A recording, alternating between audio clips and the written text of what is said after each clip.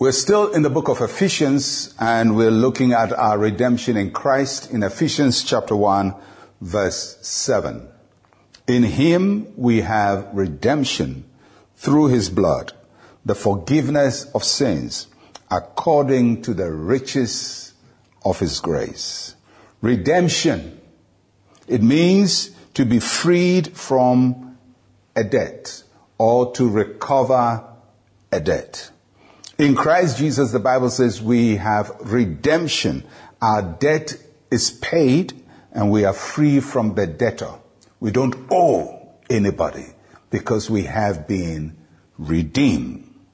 The price for our redemption is the blood of Jesus. In him we have redemption through his blood. And when the Bible talks about the blood of Jesus, it's not just literally talking about blood, it's talking about his life. The life of Jesus, because the blood symbolizes his life. He laid down his life as a ransom for our sin.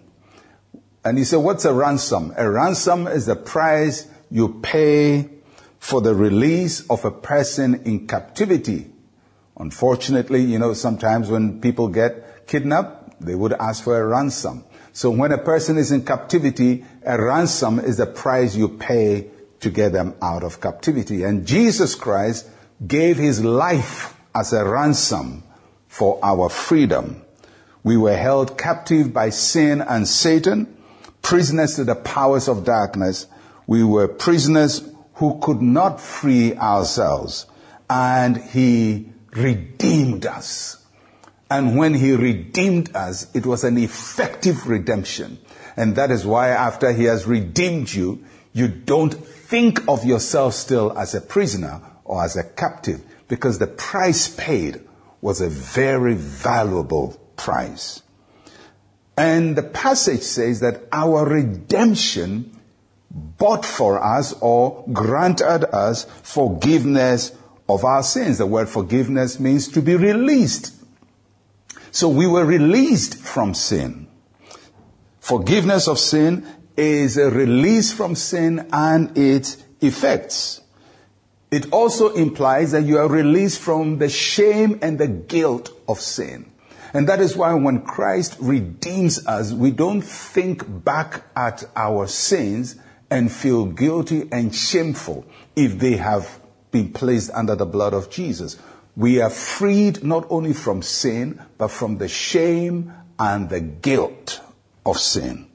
And what God calls clean, no one can call unclean. I don't know what your past is. I don't know what you might have done in your life. But if you've given your life to Christ and Christ has washed you and cleansed you, you are clean. And you cannot call yourself unclean. Neither can anyone call you unclean. You are redeemed, released from the debt of sin. And Jesus is the Redeemer.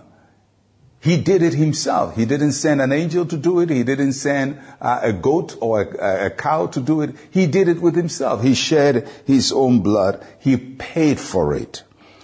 It's an expensive redemption, but he paid with his own blood.